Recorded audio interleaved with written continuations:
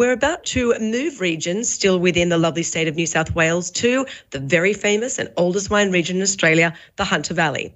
We have Mike Iuliis joining us from Iuliis Wines. Good morning, Mike. How are you? Good morning, Jill. I'm great. Thank you for having me. Oh, look, it's absolute pleasure. I've been wanting to get you on the show for a while. I do know that you're a busy man, but we'd love to hear your story. Before we jump into your wines, I thought we'd actually touch on the Hunter Valley as a bit of a destination and a weekend destination itself. I feel like I come from Sydney. Well, actually, I come from Tamworth, and I know Hunter's smack bang right in the middle of Sydney and Tamworth, but I lived in Sydney for a long time, and I spent a lot of weekends in the Hunter Valley, and it's a very special place. It has a very special place in my heart. But sometimes you feel like what you know, others do know. But, when you're talking about Western Australia or some places in South Australia, they don't necessarily know the Hunter as well as, well, for one week that they should, or that we'd like them to. So I thought that you'd be able to help me out in putting it a bit more on people's mind now that the borders are opening up and we can travel again. So if we can start with a little bit about the Hunter Valley and maybe, getting there and the sort of restaurants around and the things that can be done, what would be your recommendation? Oh, look, it's a really interesting question because, I'm Newcastle born and raised, went to school in Newcastle, and so the Hunter was always part of my life. My family, when they got involved in the wine industry, I'd spent most of my sort of primary school life and high school life travelling up to the valley as a wine tourist. And the Hunter Valley is the oldest wine region in Australia, and wine tourism more recently has played one of the biggest parts in shaping what goes on in the valley. And wine and wine tourism it's had its challenges for the region, but also it plays a big part in what keeps us going and moving forward. It's such a diverse region to be able to come and visit. There is so much to do. And look, the lockdowns and everything have affected everyone differently. It's really caused a boom for wine tourism. I mean, I think New South Wales is rediscovering all wine regions and not just the Hunter. Yeah, there is Orange and Canberra and other regions too, but people are now discovering what's in their backyard now. Recommendations and things to do, that's one thing I get asked a lot, and I have my little favourite places that I frequent. There's a couple of restaurants that I've got a little, of course, obviously being a Hunter region, and I think what Chris was touching on before about it being such a small and such a collegiate industry. I mean, there's a small group of us that get together for lunch quite often and do a lot of the lunch in the valley and, taste wines and look at each other wine, talk about what's going on in the region. But one of my favourites is a relatively new place. It opened up probably about, I'm going to say 2 or 3 years ago, but you know what it's like. It was probably 5 or something. But Yellow Billy on Hermitage Road at the Pigs Peak Winery, they're doing amazing stuff there. The guys there, a lot of the stuff they do is cooked over fire. They've got one of those outdoor fire pits that they cook over. And being a big fan of meat cooked all kinds of ways, it's if you are a carnivore and like stuff cooked over fire, it's very sort of rustic but the food is just delicious.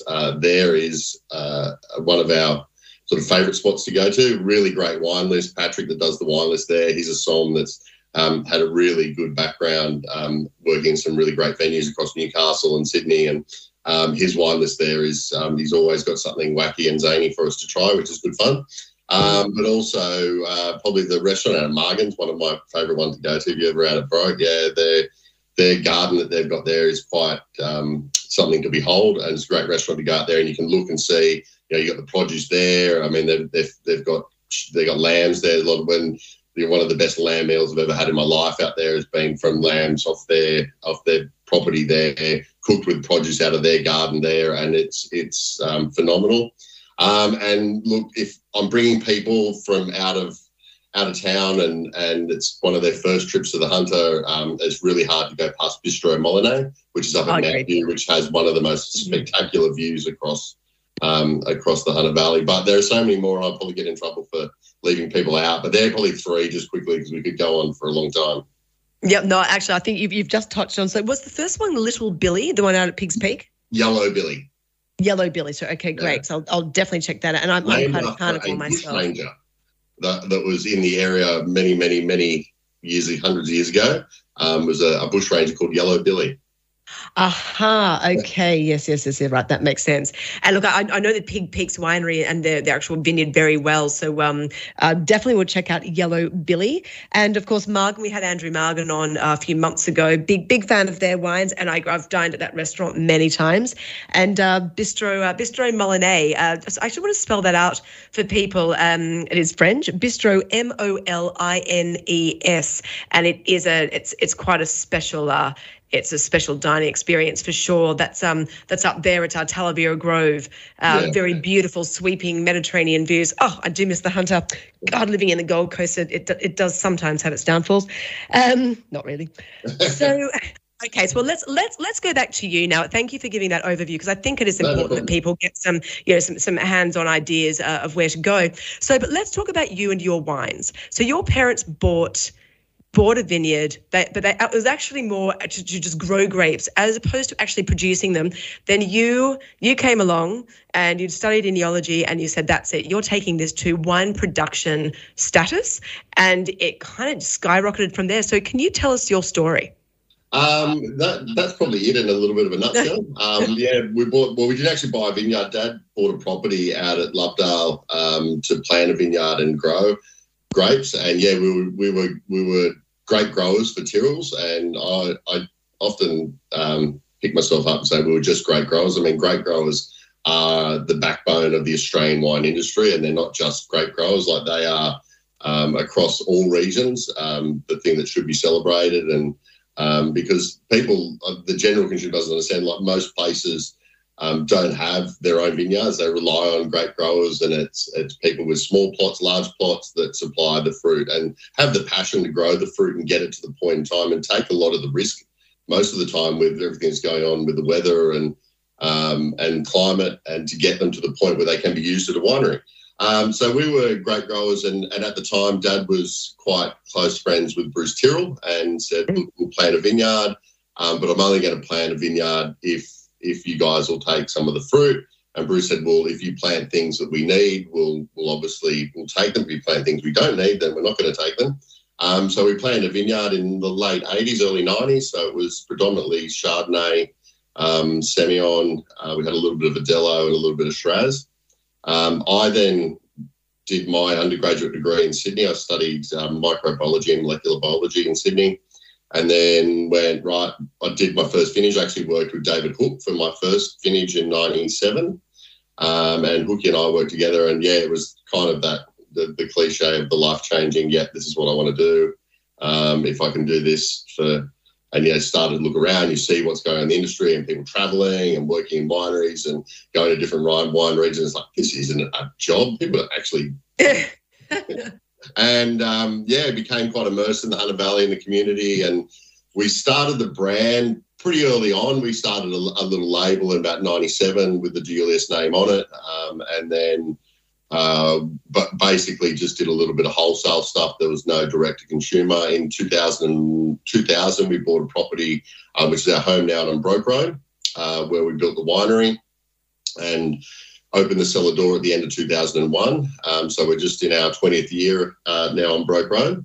And 2002 was probably our first proper vintage there. We finished off a few wines there in 01, but 2002 was our first real harvest in the new winery there. And so we've still got that vineyard at Lovedale's now expanded to about 50 acres under vine.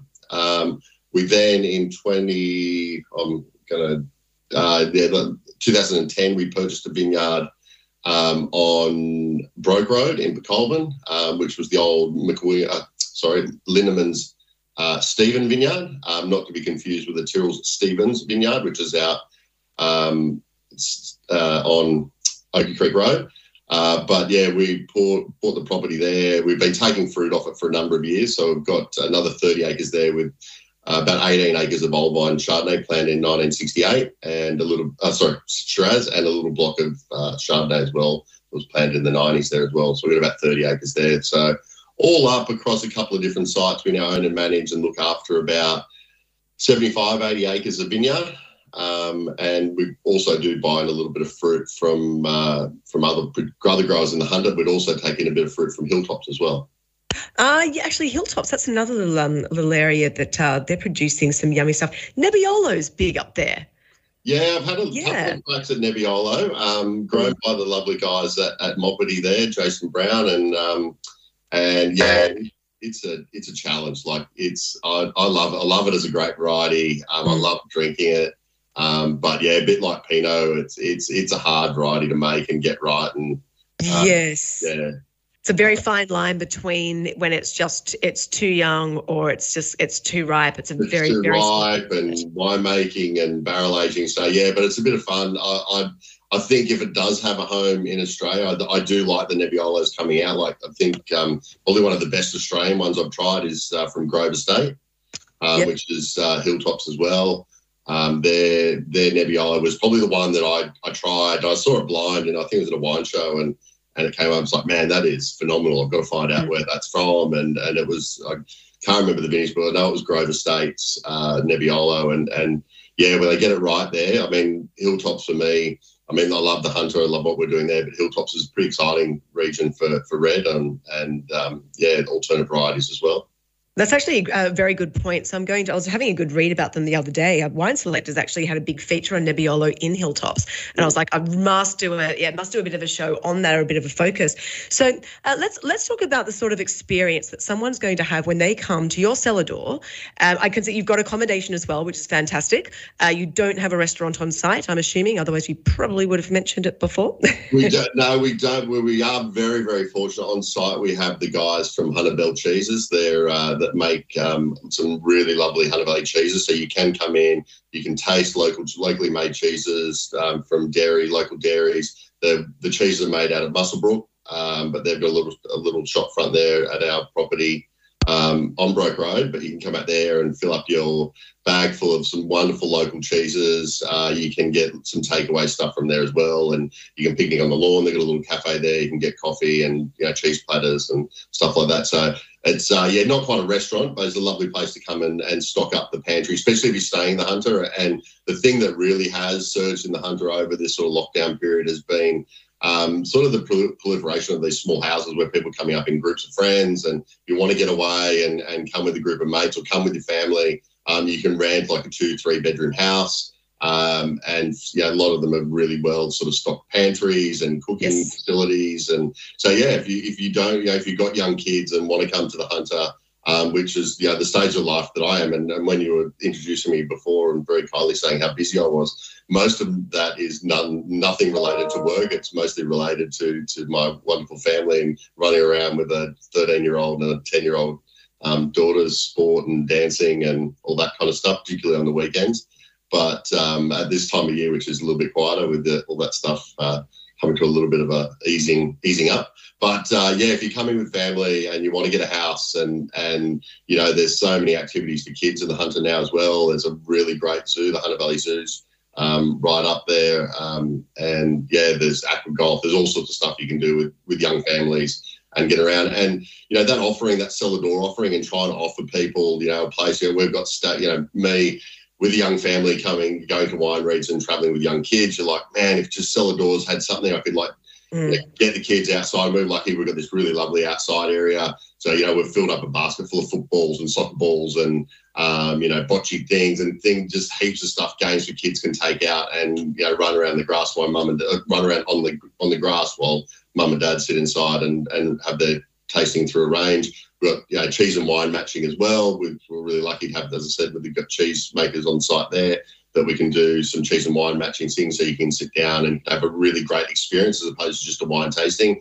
And I think that's the thing that's really shaped change. I know that we're just one of a few in the Valley trying to offer people a little bit more of an experience when they come to cellar door rather than just the old, I'll try that.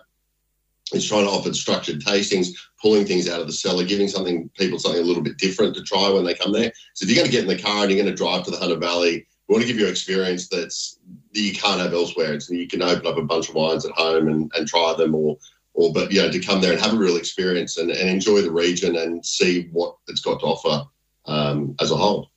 Well, I think that's fantastic, and I love that I have a 2-year-old myself, and I love that you're actually you're purposefully creating an area for kids so that parents can actually just have a drink, not worry too much, or get a babysitter, know that they can just play around and be fine. A couple of places in Mudgee have actually done that, but it's very rare to see. So thank you for organising that. As you say, you've got the accommodation, you do the wine and cheese pairing. There was something else that I found really fun on your website was it's not just wine and cheese that you pair wine and Netflix movies. Oh, I thought I haven't seen this before. I also do a thing where I match wine and fast food, but the Netflix thing kind of that was born out of the lockdown. Everyone's sitting at home watching Netflix. It's right. What can we do something a little bit different? And we get right. Well, what are people watching, and what can you drink? Because so many people are just sitting at home with a glass of wine and watching Netflix and working remotely, and I'm sure drinking a little bit as we all were, drinking a little bit earlier, a little bit more than we should have, but in some cases. But yeah, I thought something a little bit fun to do. Absolutely. And some of them actually just made complete sense. So, look, before we actually do completely tidy up, because we are actually getting close to time, I think it's very important that I do the spelling of your surname, because it is, for one, it's quite difficult to pronounce correctly. I hope I did pronounce it correctly. And so let's spell it out. So it's Deiuliis, D-E, that's I-U-L-I-I-S, 2 words, D-E-I-U-L-I-I-S. You can obviously you can buy your wines online from you. I'm very fortunate. I've been able to taste a wide range of them. But for people who haven't, you can buy them online. But when you do go to the Hunter Valley, make sure that you visit Mike. Very friendly, amicable, correct. Obviously, you've got accommodation. If you've got kids, that's not a problem at all. And hey, some good cheese tasting. So, look, this has been wonderful. Thank you so much for your time, Mike. As I said, I've wanted to get you on for a while, and I'd love to get you back because this has gone extremely quickly. But I do know I need to stick to a timetable, and I can see John saying yes. Thank you very much. So, but your tidbits on other restaurants are great, and I will touch on them a bit later, just to remind anyone. But it's Andrew Margan's winery, Margan, and it's a Bistro Molinet, M-O-L-I-N-E-S, and that is and Yellow Billy at Pigs Peak. Don't get the Yellow Billy guys. I'll be really upset if you don't get out there. Yeah. I'm going to let you know when I'm going to be. Yeah, I'll come to lunch with you. I need very little excuse to come to lunch. Excellent. Great. You can do the booking. That's fantastic. Actually, I have just even had a little text in. So before I let you go, sorry, John, I've had someone come in saying that they loved the new James Bond movie. Who didn't? And what would you match with that, Mike? Oh, a James Bond movie. I actually haven't seen the new one, so it's on the list to do. I think something James Bond would be very traditional, and he would have to go a lovely Cabernet. Cabernet in a Bond movie, traditional, a little bit old school, but, something, nice and fresh and vibrant, nice sort of young Cabernet, give a little bit some vibrancy. But, yeah, definitely Cabernet and Bond. Looks good, great body. That's me saying. It really just works well with Bond, doesn't it? Ages better. Oh, sorry, no, it gets better with age. That's it, isn't it? I guess the other one that you could throw in there, but of course you couldn't say you don't make Bollinger, but Bollinger was James Bond drink of choice. However, in the last movie, I don't recollect that there is any caviar or Bollinger in the entire movie. So, but it was good. Look, Mike, thank you so very much for that. Thanks, and that was really fun.